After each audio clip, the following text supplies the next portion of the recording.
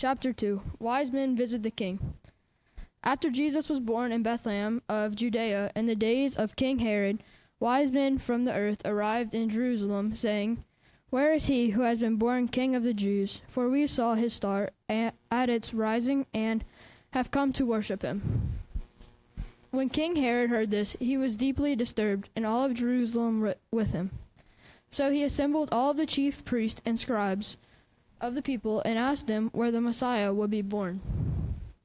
In Bethlehem of Judea, they told him, because this is what was written by the prophet, "And you, Bethlehem, in the land of Judea, are by no means least among of the rulers of Judea, because out of you will come a ruler who will shepherd my people Israel." Then Herod secretly summoned the wise men and asked them at the exact time the star appeared. He sent them to Bethlehem and said, "Go and search carefully for the child. When you find him, report back to me so that I can, too, go worship him." Verse 9. After hearing the king, they went on their way, and there it was, the star they had seen at its rising. It led them until they came and stopped above the place where the child was. When they saw the star, they were overwhelmed with joy. Entering the house, they saw the child with Mary, his mother, and falling to their knees, they worshipped him. Then they opened their treasures and presented with him the gifts, gold, frankincense, and myrrh. And being warned in a dream not to go back to Herod, they returned to their own country by another route. This morning I'm privileged and honored to bring the Word of God to us. And like I said a while ago, I'm standing in for a pastor. And this is that morning when we transitioned from Thanksgiving to Christmas. And like I said, everywhere around us is depicting Christmas.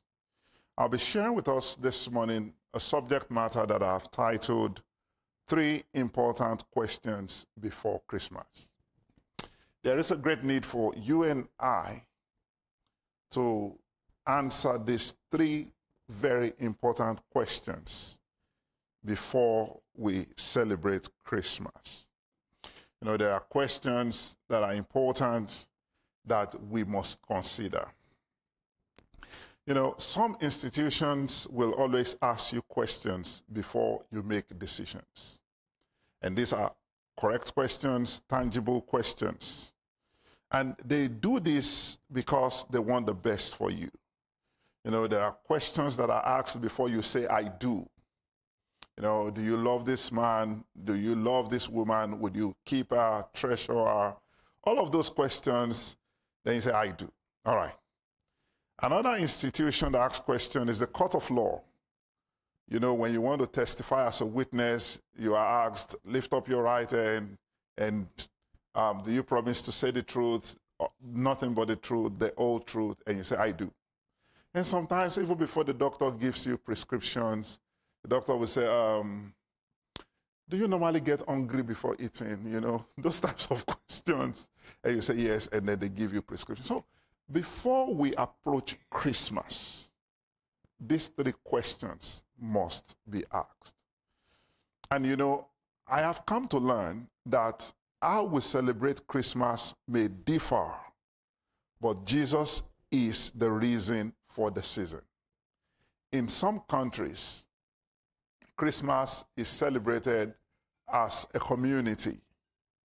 In some climes, Christmas is celebrated as an individual thing. But there is something about Christmas. It's Jesus. You know, food, culture, and everything.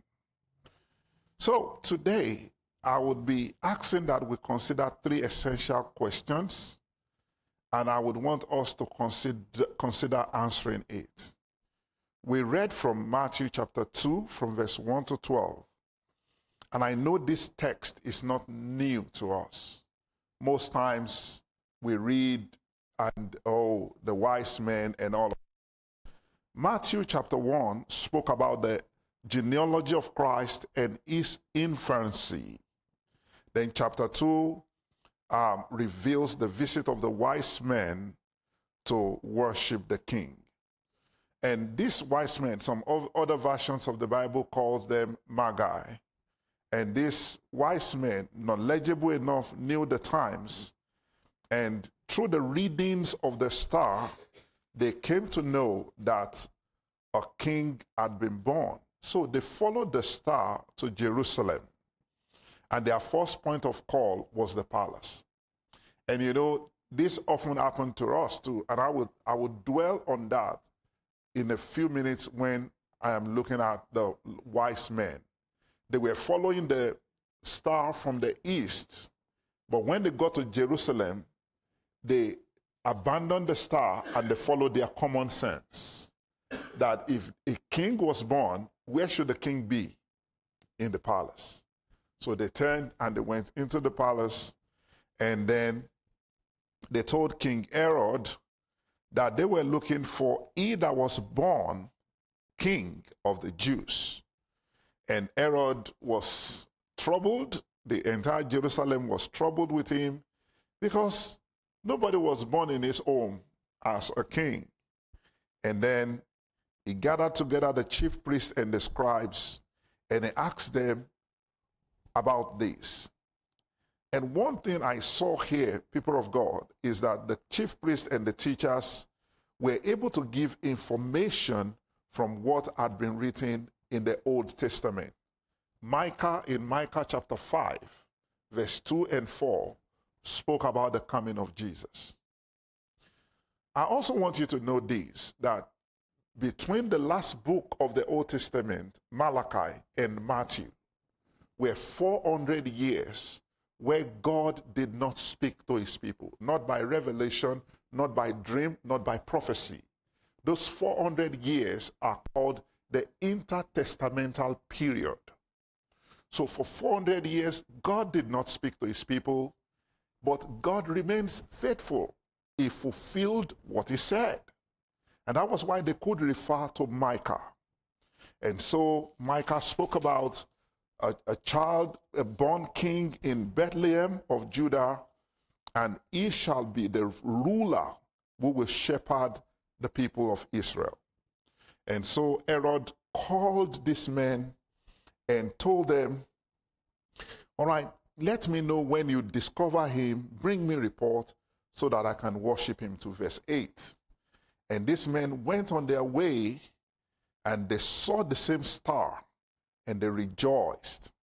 And then they saw the child when the star led them to where he was, and they bowed to worship him, and they gave him gifts. Now, this account is very important to us because we have a lot to learn. And today we will be learning from these wise men. We will glean and follow the wise men and look into our lives. Number one, these wise men journeyed from a far distance. The journey took them a long period of time because they were in search of the person that was born king. Do you know today people also travel far to seek knowledge? Even some for pilgrimage. Some, they just want to satisfy curiosity. But these wise men journeyed far because they wanted to see he who was born the king of the Jews. At a point, they were distracted and they stopped following the star. They followed their senses. They went into the palace. But the good thing about their going to the palace was we were able to see how the Old Testament prophecy connected with fulfillment. So we saw the faithfulness of God and the fact that whenever God speaks, he fulfills it. Permit me to digress. Is there anything the Lord had told you in his words through his servants? Is there anything the Lord had ministered to your heart that he will do? He will do it. He is not a man to lie, nor the son of man to repent. It took 400 years of silence, but he fulfilled it. So they got the needed information they needed from men, but when they got out of the palace, the star was still there. The Bible says they saw the star and they rejoiced. They were happy and glad because it means they were still in the right direction. All right, let me also pause here. How many of you had ever journeyed and you found yourself in the middle of nowhere, but the GPS kept telling you, go forward. And you continue to drive in your mind. You are, okay, I know I am lost, but the GPS is saying, turn right, then turn left, you know? But eventually what happens? You get there, and you're like, but this does not look like the normal way. So for these people, the star was the connection between their starting point and where the born king was. So they rejoiced when they saw the star. And they were led on till they saw the baby Jesus. So when they saw the baby, the scripture told us that these wise, knowledgeable men bowed down and worshipped. They worshipped this king, this child that was born as king. And then they gave him their gifts. The word of God told us in verse 11 that they opened their treasure and presented him gifts of gold, frankincense, and myrrh. And then in verse 12, they were warned by God in a dream not to return back to Herod. And so they departed and they followed another route. So they were also obedient. So, what are the three important questions we must answer before Christmas? Now, we know what is in Matthew chapter 2 from verse 1 to 12. It's time to answer the three questions. Question 1. How far can you go for the sake of Jesus Christ? These wise men woke up in the morning. Probably they had their own schedules. Probably they had things planned out. But when they saw the star, everything that they had planned had to wait. And they followed the star until they got to Jerusalem. They went far. The first question you and I must answer before Christmas is, how far can I go for the sake of Jesus? Let me tell you, the only method of God to reach mankind is through man. God will not send angels to come to this world to reach man. The desire of God is that you and I will go all the way out for the sake of the kingdom. And how do we do this? In our interactions with people, in being evangelists, in speaking the word of God, sharing the gospel with others. How far are we willing to go in reaching out to our neighbors? Christmas is coming. Would we want to invite them to church? The truth is this: we must leave our comfort zones. Things don't just change by themselves. We must be agents of change. Now, if we want anything to change about our church, we must first be the change. So the question is, how far do you want to go for the sake of Christ in bringing the glory of God to this church in terms of multiplication? The question is this: do we want to stretch ourselves a bit to bring God joy, or we just want to sit and continue to manage and mark time? Like I said, nothing will change until we change. So as we approach Christmas, I'd like you to start asking yourself, how far can I go? Can I give more? Can I extend more? Can I stretch more? These men went farther. Number 2, when in verse 11, when they saw the baby, they bowed low and they worshipped. The second question is, how low can I bow for the sake of Jesus Christ? You know, this morning at the Bible study, we got to a point where we understood that most times when God is trying to reach believers, the believer had already made a wall around himself or herself that is difficult for God to penetrate. And oftentimes it's because of our pride. Many of us are so prone to saying no when the Lord asks us to do something. The answer in the kingdom is not no, Lord. It's always yes, Lord. So the question is, how low can you bow for the sake of Christ? If we choose to sit on our camels and expect that everything will flow, yeah, sometimes it does. Most times it does not. And I'm grateful to God for everyone that is a part of the New Orleans Baptist Theological Seminary, where we believe in the mission of everybody as a servant. The mission of everybody bowing low to serve. As we approach Christmas, as we seek the child that was born King of the Jews, there is need for you and I to stoop low and serve. And I'd like you to begin to ask yourself, for all the ministries in the church, where would the Lord want me to serve? And that the Lord will want us to serve. And do you know Jesus said, whoever want to be great among you must first be your servant. The way up is down. These wise men knew, and that was why they were willing to bow. You know, when you are wise, you have a tendency to be proud. Do you agree with me? People who are wise have this tendency to be proud. Why? Because they are knowledgeable. But these men knew they were coming before a king, the one whose name is wisdom. So they bowed low. The third question, very important. They opened their treasures and they gave gifts to the baby Jesus. Beloved, how much can I give for the sake of Jesus?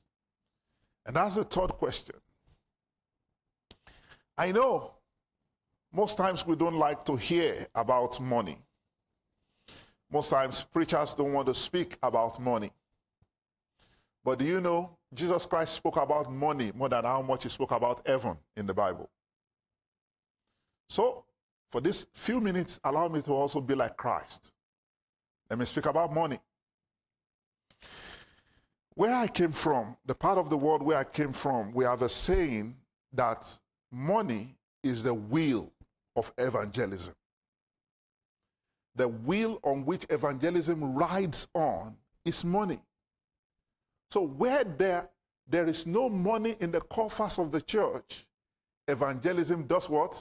Breaks down. So the question is this: how much can I give for the sake of Christ?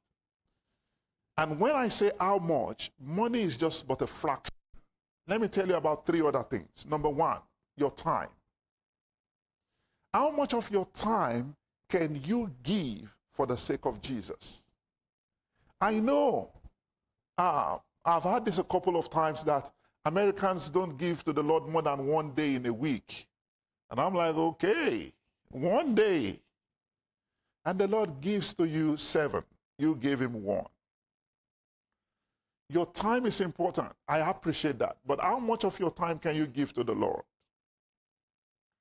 You know, it baffles me why, if we have a flight to catch, we get to the airport 2 hours early. But if we want to come to church, we come late. The truth is this: if we will celebrate Christmas, there should be some changes. And one of it is, let's give the Lord more of our time. Number 2, our talents. Listen to me and listen well. There is something you can do well here that no other person can do like you. Every one of us. There is something that you can do well that no one else here can do like you. But when you pull back or draw back from doing it, someone else will probably, but without a touch of excellence, because you had pulled back from doing it. So the question is, would you give the Lord of your talents, your skills?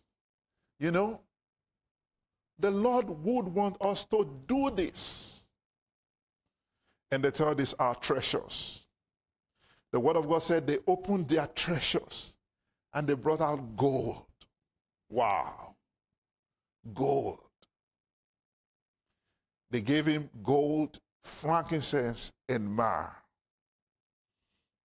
Today, I like to ask, of the treasures the Lord has blessed you with, how much can you give for the sake of the gospel, for the sake of the kingdom, and for Jesus? Beloved, the Lord is not requesting too much from us. No. He's requesting a fraction. Really? No. He wants our all. You see, immediately you give the Lord your all, it becomes very, very easy to part with anything you have. And most times, we don't know that He desires that He stays in the center of our heart. If the Lord is not in the center of your heart, you won't be willing to go far. If He's not at the center of your heart, you will not be willing to bow low.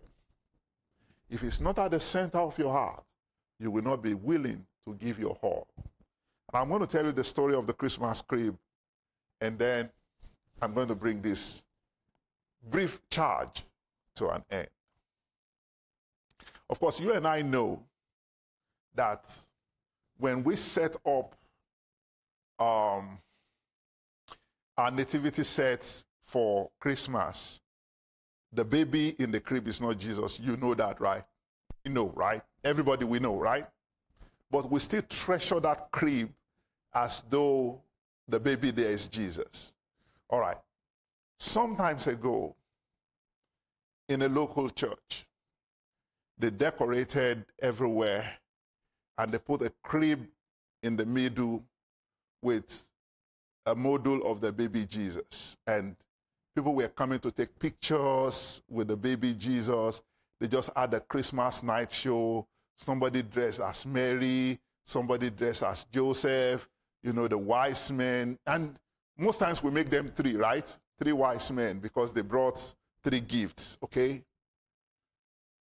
So after the play, they decided to take a group photograph. So everybody lined in front of the altar with a Christmas crib with the baby Jesus there. So the pastor came, other pastors came, their wives, their kids, the elders, the youth, the students. So in the bid for everybody to show well in the picture, you know, they were pushing the Christmas crib, you know. It used to be here, and they were pushing the Christmas crib because I want to be in the middle. I want to show. They pushed the Christmas crib until by the time they took the picture and the picture was printed, the Christmas crib was out of the picture.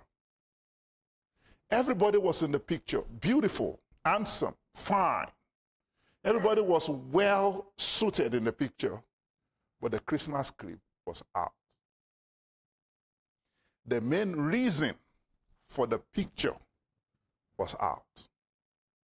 The question is this not the same about us when we celebrate Christmas year in, year out? That Jesus, the reason for the season, is being pushed away, and we make ourselves the center attraction to be celebrated. In fact, it's so bad that we even live in a world where people don't even want to say Merry Christmas anymore. You know, it went from Merry Christmas to Merry Xmas, as if the Christ is so heavy And our mouth is going to blow away if we mention it. And then it went to what? Happy holidays. Because we feel that the reason for the season is not worth to be celebrated. So, beloved, where would you put Jesus this Christmas? Where? Would you push him aside? Or would you put his name on your lips as you share the gospel of peace with other people? The challenge is you may need to do more. So today, I hope I've been able to pass across that which the Lord had laid on my heart, that this Christmas should not be like every other Christmas. Please, do more. Go farther. Stretch yourself a bit for the kingdom. Please, stoop low. Serve. Please, give. Give your best. You know, we also know that Christmas is a time of giving, you know, exchanging gifts and all of that. Give. And also remember that the church is going to close the account for the year. And it's that time when we should give to God for missions and for evangelism.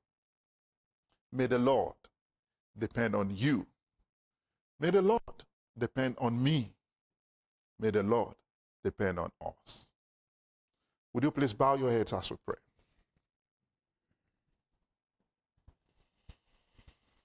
I know the Christmas story is not new, but I want to believe that the Lord had spoken to you in a manner and a fashion that is clear. Can you just speak to the Lord and say, Lord, I need you. I need you to be able to make decisions in following you this Christmas. I need you to be able to go far out of my normal schedule for the sake of the kingdom and for this church. I need you to be able to serve in a way I have not since the beginning of the year. I need your strength. I need your help. And can you pray for grace to be able to give more than what you have been given before now? My God will supply all your needs according to his riches in glory through Christ Jesus. Can you trust him to supply your need as you give for the sake of the gospel, as you give for the kingdom? And now this is going to be the last question. Where would you put Jesus this Christmas? Would you allow him to take the central part of your heart so that it will be easy for him to direct you and lead you? Or would you push Jesus aside? The message of Jesus is coming to you again. If you are here, you have not surrendered your life to Jesus, it is time to do so. It's time to allow him to take the center part of your heart. Will you do that today? I will be here. Elijah is going to be at the back. You could come to us, speak to us, and we would gladly lead you to Christ. Or if there's an area of prayer you would want us to pray together with you, we will be willing to do that. And as the choir sing, I also want to ask us that we should reflect on our lives and our hearts as we transition to the season of communion, that our hearts may be made right with God. I'd like to pray with you. Dear Father, thank you. Thank you for sending your words to us. Thank you because we know the ancient words are ever true. We ask for grace that your word will change us, that we will go far for you, that we will stoop low in obeying you, and we will give more. Thank you, wonderful Father. We love you and give you praise. In Jesus' name we have prayed. Amen.